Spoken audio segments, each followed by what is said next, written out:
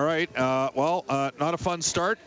Pretty good finish, and one of your boys, Darnell Nurse, coming through. But just a thought on the team being able to rally after a tough start in this one. Yeah, obviously not the start we wanted, but they're coming off a break. We knew they'd be excited. They got a lot of energy. They were able to capitalize on a few chances, but we did a good job responding. And obviously Darnell with the 2 goals, huge for us, and Monty stepping in as well. He was great. Well, and that's what I wanted to follow up with, Connor. I mean, I'm not even sure he had met everyone in Dallas when he was inserted into the game.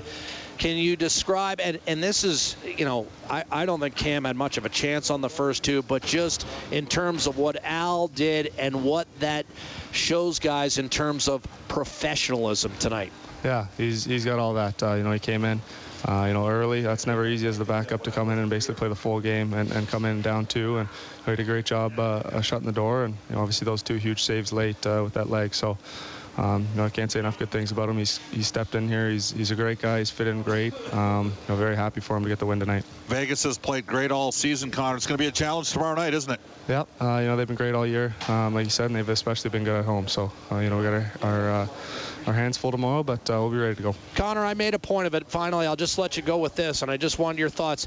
Did the fans play any factor tonight? You seemed to draw some energy from a pretty loud cheering section. Yeah, the fans were great here. They traveled a long way to come watch us, and we're very happy about that. They kept us going, especially early. So, we were trying to give them something to cheer about. They traveled all this way, so glad we get the win for them. Thank you, Connor, and an early happy birthday, if you don't mind. Thanks a lot. That's